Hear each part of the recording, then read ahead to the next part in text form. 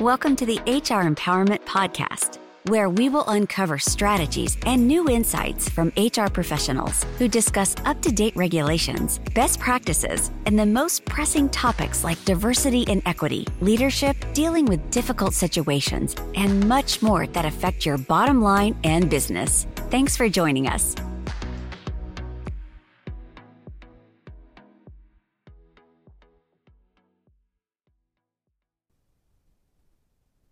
Hey, everybody. Welcome back to session 5 of 5 when we're talking about management training and how it is no longer optional. This is Wendy Sellers, the HR lady with JC.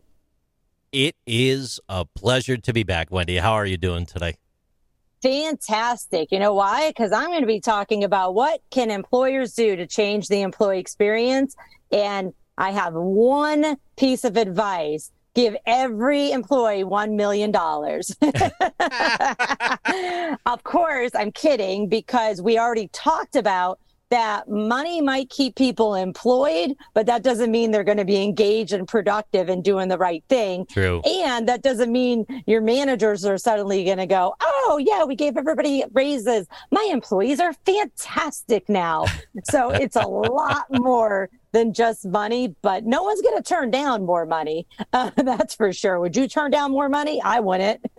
Well, actually, it would depend on the job and the culture. I'll be honest. You had mentioned in one of our previous episodes how you've had some friends that have walked away and gone to other positions for a pay decrease, but a change in culture.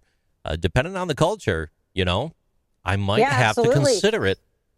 But if you're just walking in today and say everybody gets raises, everyone's going to accept that. I'm taking the money. Everyone's going to accept that while they're looking for another job. Yeah, absolutely. So, just throwing around, the money, the $100 bills here and there is not going to just change your culture or your engagement. And not only that, throwing around $100 bills is still taxable. FYI, another topic. You talked about while searching for another job. I don't know if I shared this story with you during our podcast today yet or not. No, I know I didn't. So I just want to bring this to the table. You might find it interesting. I did go for a job interview, and the manager told me that they were looking for someone who was responsible. And I let them know right away, look, I'm your man. In my last job, whenever anything went wrong, they said I was responsible. So it was a perfect fit. It didn't work out at the end, but that was a really bad dad joke. Work with me here. Work with me here. Oh, boy. Can't take me anywhere. For everybody that knows, we record in the evening after a full day of challenges, so bear with us.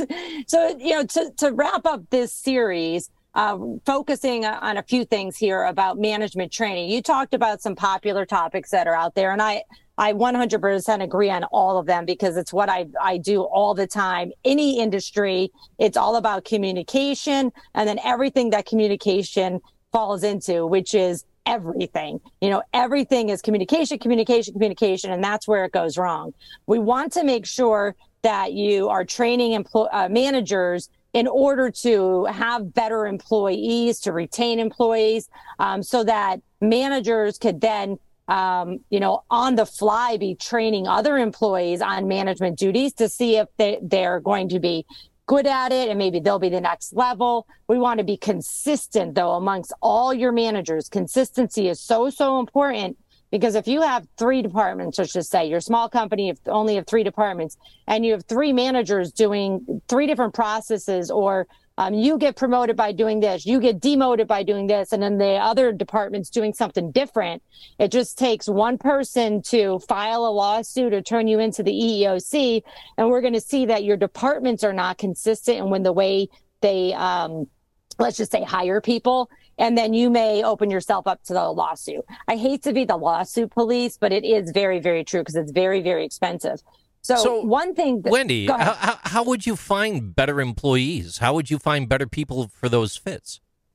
I'm so glad that you asked, because the best way to do it is to have a consistent and very, very, very well planned out recruiting plan. So when you are doing recruiting, do not, and I'm going to say this again, do not post the job ad until you are 100% ready. Everything that I'm about to say is in place. And I see companies screw this up all the time. They may whip up a job ad that's doesn't really have the correct job duties or job descriptions. It may not even have the correct salary or no salary at all. Nobody else in the company even knows that there is a job posting up. And then the person who is mainly responsible for the interviewing is on vacation next week. It's like, oh my goodness, planning is so important. But you can hire better employees by, first of all, training managers on how your hiring process works. Of course, the laws of what you can and cannot ask. That's a whole other topic. And then making sure that the job ad and whoever's doing the sourcing or going through the candidates knows what the position is.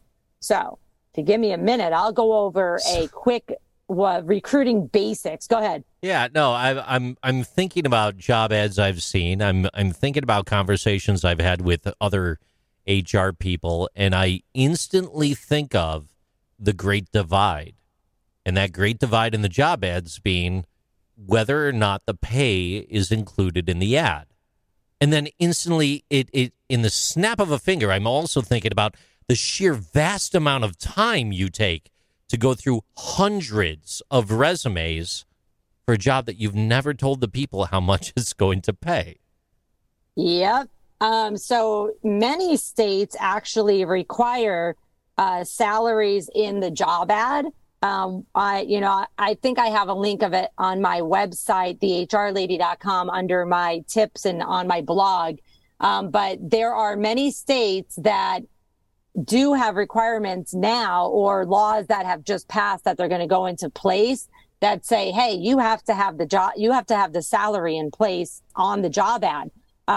If you were my client, I won't work with you unless you're transparent about the pay, because it removes a lot of discrimination. It removes any kind of, oh, well, the recruiter got this person in for a lower amount of pay. Well, why do you want to do that?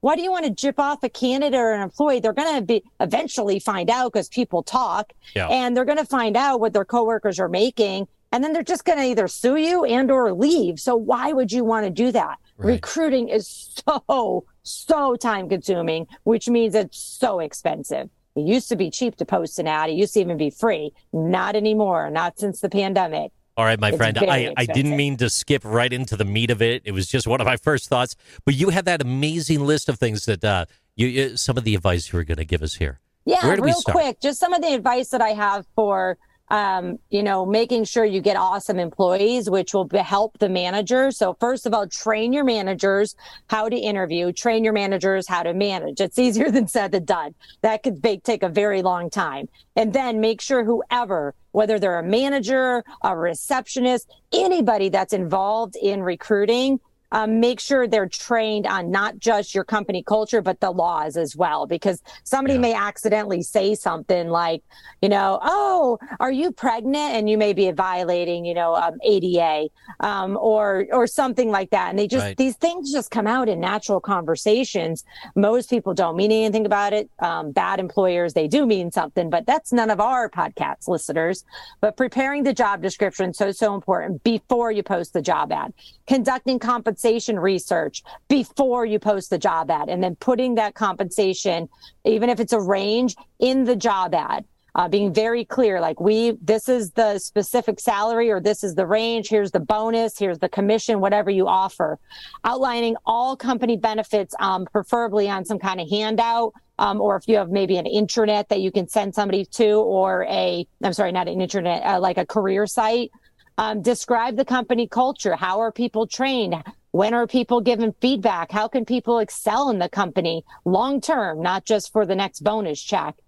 Being prepared to not just grab that job description and shove it on a job ad. It still is a marketing piece. And so you still have to be like, hey, our company's awesome. Here's our culture.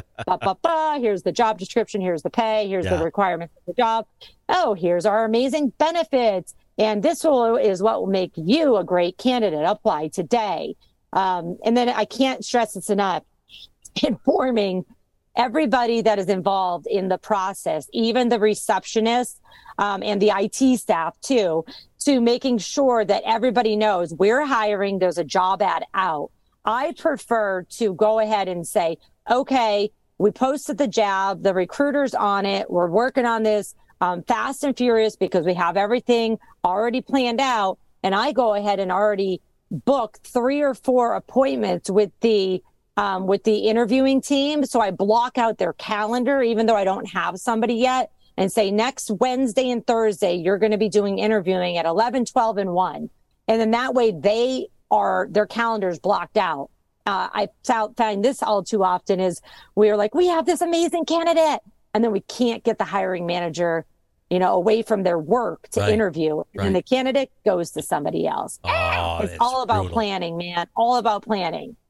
I do have a couple pieces here for you, but before I go into those, I'm pausing for a moment, Wendy, because I'm thinking about the thousands of people that are probably currently in the workforce right now based on your recommendations to employers over the span of time. It has to be absolutely fascinating. Look, I know you don't have numbers right now for this show. I know you don't. I'm not Gallup. But when you, the proverbial you, the people listening to the program, when you think about effective leadership and you think about putting things together and, quote, doing it the right way, making the proper investments to either people that you have on staff or making the investments in the proper consultants or people that can come in that can help you out, they've helped thousands of people along the way, like Wendy. And you might not know every single employee that they've helped along the way and all the different companies, and that's fine. But it is good sound advice to tap into a resource that could take you to the next level. Look, losing an employee in your organization, it might cost up to 200% of their annual income, depending on the position.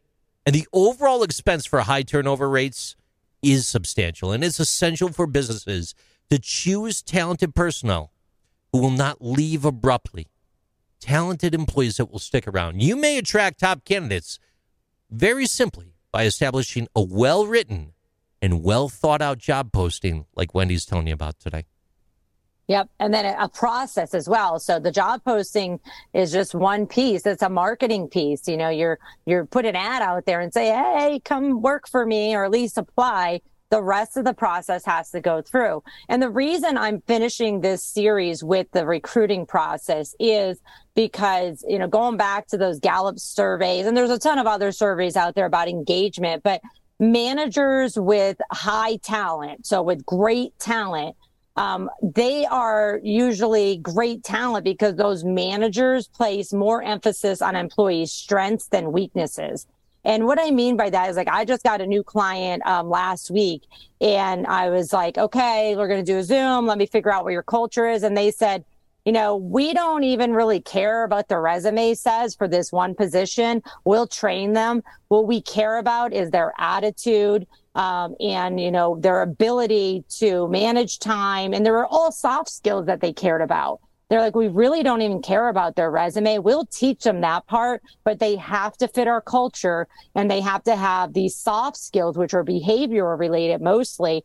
And I was jumping for joy for this, to get this client, just because I was like, yes, this is the way it's supposed to be. Now, don't get me wrong. There's some positions like that require certain degrees or licenses, for example, that, yes, they have to have the resume. They have to have the degrees and these licenses.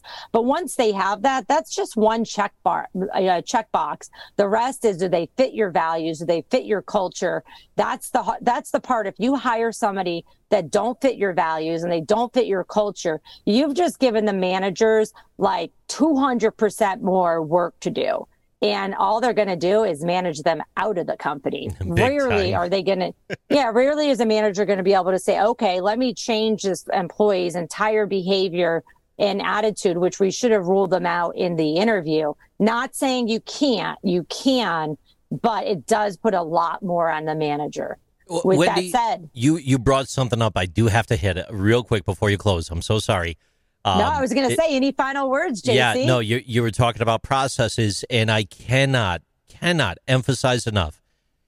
Anyone listening out there today, if you haven't taken the opportunity to look at your existing processes, we could talk about best practices, but it is highly recommended document your existing processes.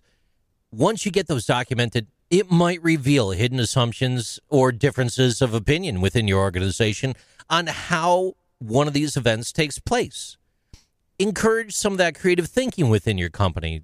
Stimulate alternative mental processes by getting it written down, taking a hard look across departments. Hey, look, I don't time block when interviews are taking place. I don't find benefit. I need to be available on the floor. Well, if you do time block, like Wendy's talking, here's the advantages and why. Go with the alternative thought and try to standardize that across the board.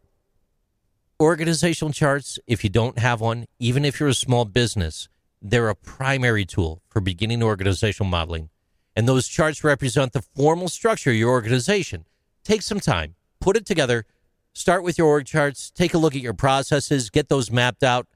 You will be in a totally radically different place if you just invest a little bit of time in what you already have to make it better so that who you're bringing in next is going to be taking you to that next level, if not further. Thanks, JC. To summarize what we talked about in this 5-series podcast is, management training is no longer optional. 100% management training has to consist of all the soft skills necessary for managers to not only manage people, but to motivate them, engage them, and then hold them accountable. But then on top of that, management processes and the training on those processes is vital for success in your organization. Get your manager training from any source that you can, including Aurora Training Advantage, but LinkedIn Learning also has some. There's a lot of free things out there, but do remember, you get what you pay for. With that said, thanks for coming today. We'll check in with you soon. Take care, everybody. Thank you for joining the HR Empowerment Podcast, brought to you by Aurora Training Advantage. We hope you've gained new insight and strategies to navigate the HR profession. We look forward to you joining us again on the HR Empowerment Podcast.